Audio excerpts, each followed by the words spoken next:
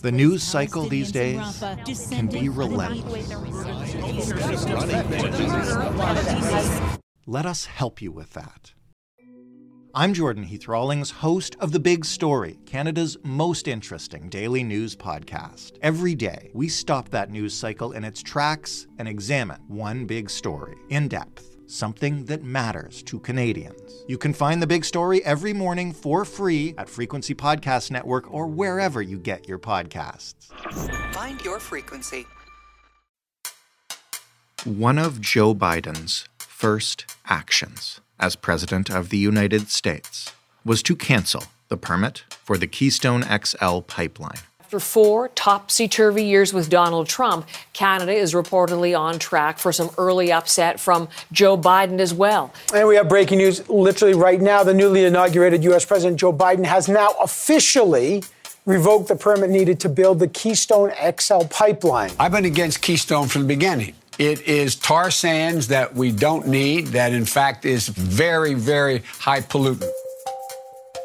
And one of Alberta Premier Jason Kenney's first reactions to Biden taking office was to get really, really mad about that. This is a gut punch for the Canadian and Alberta economies. Sadly, it is an insult directed at the United States' most important ally and trading partner. As I speak, over 2,000 women and men have lost their jobs or are heading home from good-paying union jobs as a result of this decision. I don't mean to joke about Jason Kenney's anger. Alberta had a lot of money invested in this pipeline. They were counting on it for a lot of jobs. It's no wonder Kenney was angry. But considering that the premier of a Canadian province's anger is unlikely to shake the resolve of the new leader of the free world, maybe it is fair to ask, okay, so what is Alberta's plan B? Pipelines like Keystone XL are clearly an endangered species. The business world is slowly moving away from oil and gas. The federal government currently seems disinclined to lobby Joe Biden on Alberta's behalf, and our superpower neighbor next door is talking about investing in a green economy. So given all that, where does Alberta go next? And when they get there, will it still be Jason Kenney leading them?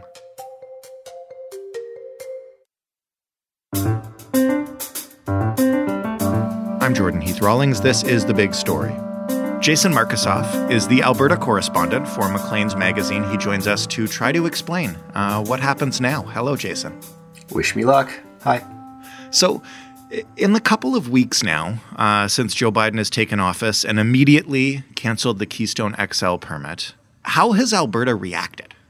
Not well, as could be expected, I suppose is the way I'd put it. You know, Jason Kenney got elected with a 3-word slogan, not a phrase, a 3-word slogan: jobs, economy, pipelines.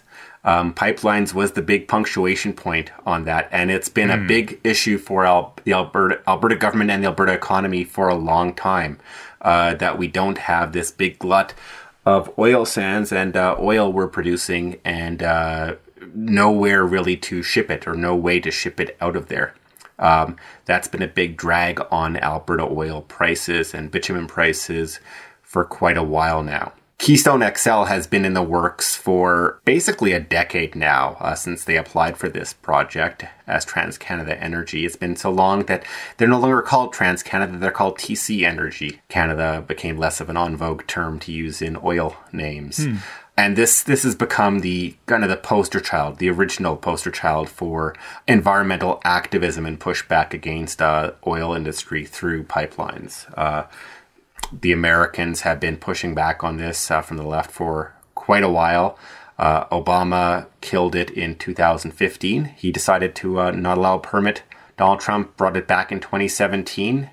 And it was no surprise to almost anybody that Biden was going to kill it in 2021 once he got inaugurated. And yet it was portrayed as a major disappointment and huge letdown for the Alberta government and to some extent for Canada. Yeah, I mean, I was going to ask if Obama killed this thing once already, and it's really unpopular with the American left, Why didn't it seem like we were more prepared for this? You know, I played a clip in the intro of Kenney reacting on the day of Biden's inauguration, but surely as soon as it became clear he won, this was coming down the pipeline. There was an optimism and almost, I'd say, an idealism about how Biden administration might act. People knew well the history and the baggage that this project had, that it was killed by Obama when Joe Biden was the vice president, right, of course. And this had become this iconic push for the environmental movement. It had that totemic status. And yet there were people within the Canadian government and especially the Alberta government who thought they could craft an argument through which this would work. And that had several layers to it. One was the fact that there were many union jobs in America and in Canada on the go for this. It was going to produce jobs at a time when jobs are really scarce and these economies need these construction and industrial and infrastructure jobs. And they were hoping that would appeal to the lunch bucket union leanings of Joe Biden and his administration. There was also an argument that this was not the same project and the Alberta oil sands were not the same oil sands that they were in 2015 when this project was rejected by Obama, or before 2015, back when there was much less of an issue of oil sands cleaning up their act like there is now. The Alberta oil sands have worked their best to lower the carbon intensity and the carbon footprint of their projects, and they were going, TC Energy, the company that was going to build this pipeline, was talking about making their project carbon neutral, net zero, through various means. The actual pipeline construction itself, not the oil flowing through it. And there was also even a talk of giving indigenous communities, which oppose this quite often in the States, some equity stake in it. So there were various ways the Canadians and Albertans thought they could thread the needle and make this an appealing project, maybe make it some kind of package deal with other green initiatives that Canada and Biden would go through jointly. But the legacy of this project, the baggage of this project in the States, the politics surrounding this whole saga from Obama to Trump to Biden made it an easy win for Biden to kill, despite all the positives that this project could have given, ostensibly. So how big a deal is this in straight economics terms? You mentioned it had been in the works for a decade. Do we have an idea of the amount of money sunk here? You mentioned jobs. How many are not now coming to Alberta? They must have been counting on this for a lot. There was a lot going for this job in terms of the economy. There were 2,000 construction jobs. We're talking a lot of jobs in small town eastern Alberta, where the oil activity is not doing great. Where these hard hit towns that have been really suffering under the decline of the pipeline sector. The Alberta government was talking about $30 billion in revenue, and that's just for the pipeline. That's just through the pipeline itself. The oil flowing through it, and the opportunity to flow more oil through it, of course, was the big boon for a pipeline, as it is for any of the pipelines that have lived or died or been proposed and killed, and are maybe still fledgling since then. Oil is much cheaper to flow through a pipeline than is to, say, transport on train or on trucks, which are some of the other methods they're using to transport oil. So these are better profit margins for companies' ability to invest it in other projects, which employ more people. That's always the cycle and the ideal of oil. It also helps lift the Alberta oil price, which helps Alberta produce more energy. So there were those multipliers. But all that said, this was not the make or break project that it might have been in the past. Alberta needs more pipeline capacity. Well, despite this setback with Keystone XL, Alberta is going to be getting more pipeline capacity. There's another project, Enbridge's Line 3, an existing pipeline to the Midwest, from Alberta that's going to be expanded, and where the permits are mostly through. This pipeline has a pretty good chance of succeeding despite some pushback.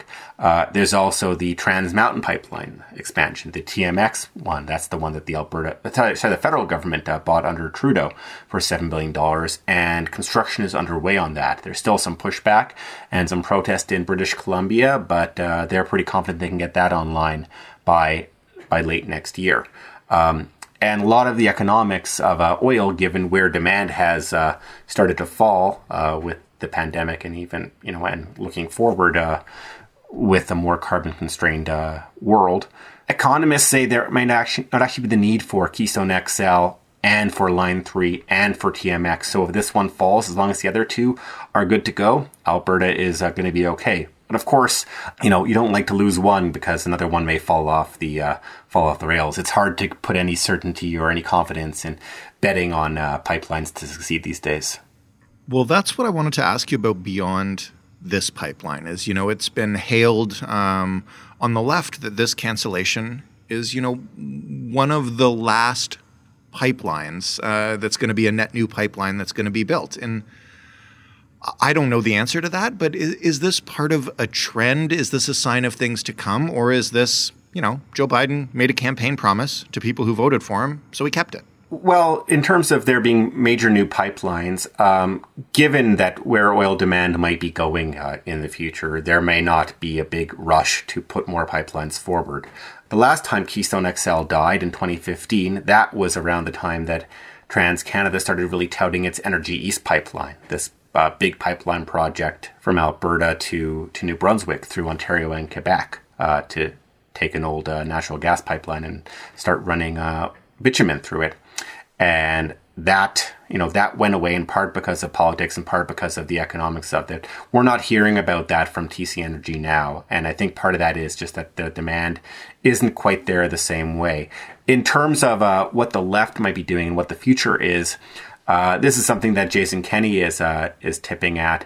And this could be a growing tension between oil economies and environmentalists. It's the push to shut down other pipelines. There is pressure for Biden to act somehow against Line 3. There's also a major pipeline, Enbridge's Line 5, which goes through Michigan en route to Sarnia, the refineries at Sarnia, to support oil demands in Ontario.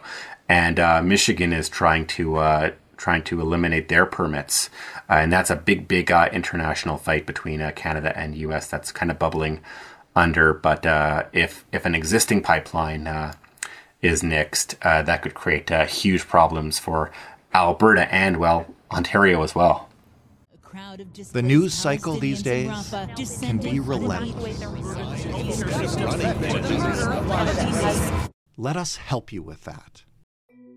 I'm Jordan Heath Rawlings, host of The Big Story, Canada's most interesting daily news podcast. Every day, we stop that news cycle in its tracks and examine one big story in depth, something that matters to Canadians. You can find The Big Story every morning for free at Frequency Podcast Network or wherever you get your podcasts. Find your frequency.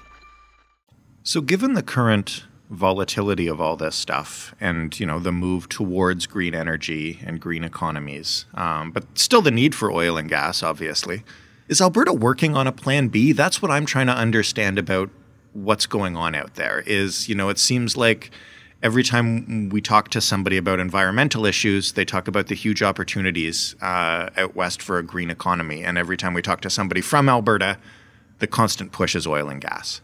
It's going to be hard for any government to turn the entire ship of the Alberta economy away from oil. First of all, the demand is still there for oil and will be for a few decades yet. Even if everybody follows through on these plans to eliminate new gas combustion vehicles in favor of electrics by 2035, there's still all those other cars on the market. There's still all those planes and so much other demand for oil. Oil demand isn't going to completely go away anytime soon. Jason Kenney's government certainly internalizes that reality and that rhetoric. So while they are making some moves, and they've been increasingly doing it since last spring when the oil economy crashed again, and with the pandemic and other supply issues. They've been making some various steps with help of the federal government, looking at hydrogen energy.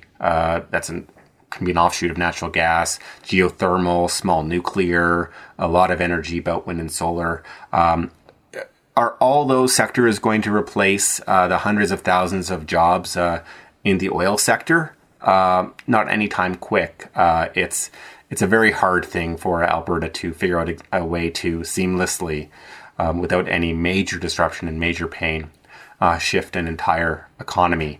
And I don't think you could say this government is really thinking about that full transition with any seriousness, because they don't really want to give up just yet on squeezing every last drop out of this oil economy.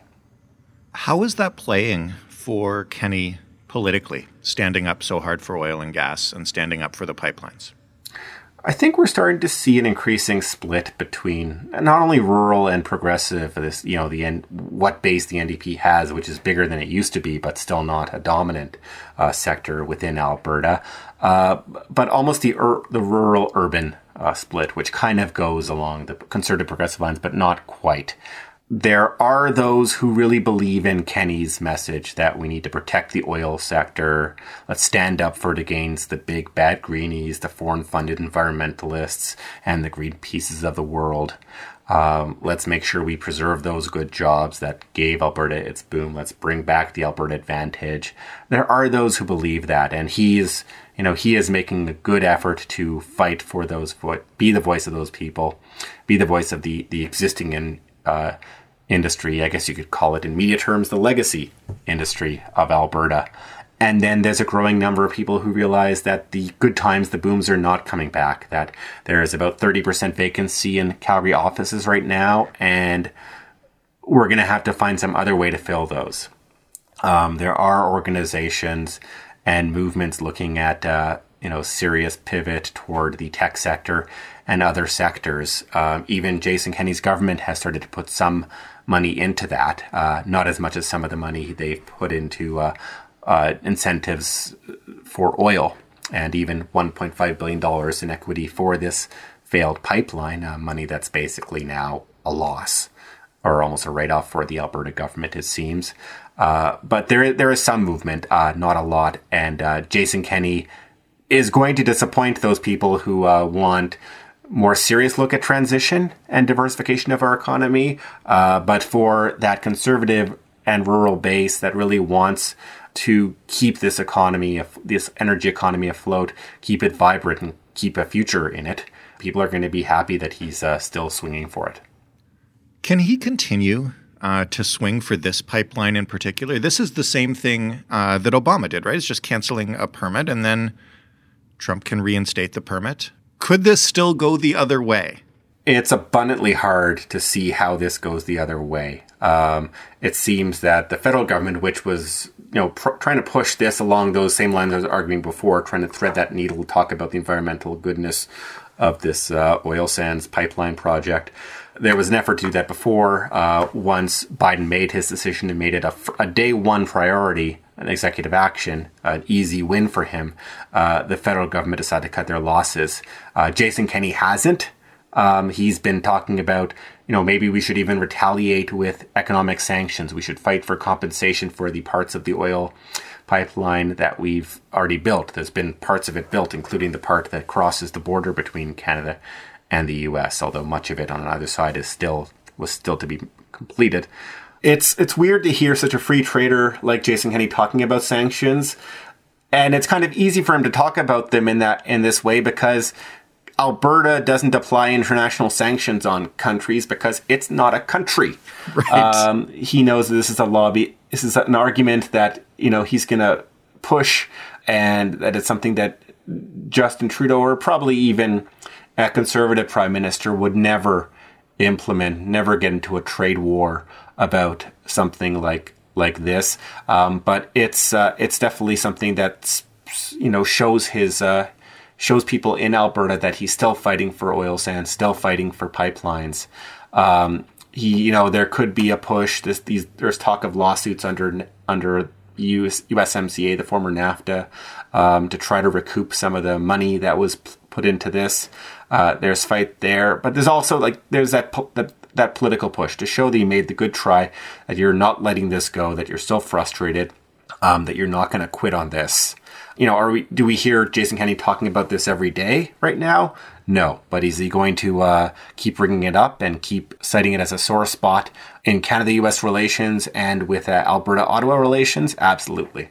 And in the meantime, how long until the next Alberta election? We got 2 years come May for the next Alberta election. There are a whole bunch of other things that are dogging Kenney, including this $1.5 billion loss. The challenges of bringing back this economy, the deficit, his COVID reaction, various other stumbles. It's been a rough patch for Jason Kenney. We'll see how fresh memories are of this pipeline. Who knows? Maybe there will be two extra pipelines in the ground and operating by 2023 that he can cite as progress. But I don't think we'll be talking about Keystone XL much come 2023, except in the bitter rearview mirror. Thanks, Jason, for explaining to us how people out there see it. We miss that sometimes. Oh, my pleasure. Jason Markusoff of Maclean's. That was The Big Story. For more, head to thebigstorypodcast.ca. You can find all our previous episodes there. You can also talk to us on Twitter at TheBigStoryFPN. Pipelines, huge topic on Twitter. People love them. You can, of course, email us if you want to keep your opinions just between you and me. It's The Big Story Podcast, all one word, all lowercase, at rci.rogers.com. And you can make your opinions very public by rating and reviewing this podcast wherever you get it, on Apple and Google and Stitcher and Spotify and every other podcast platform in existence. Thanks for listening. I'm Jordan Heath Rawlings. We'll talk tomorrow.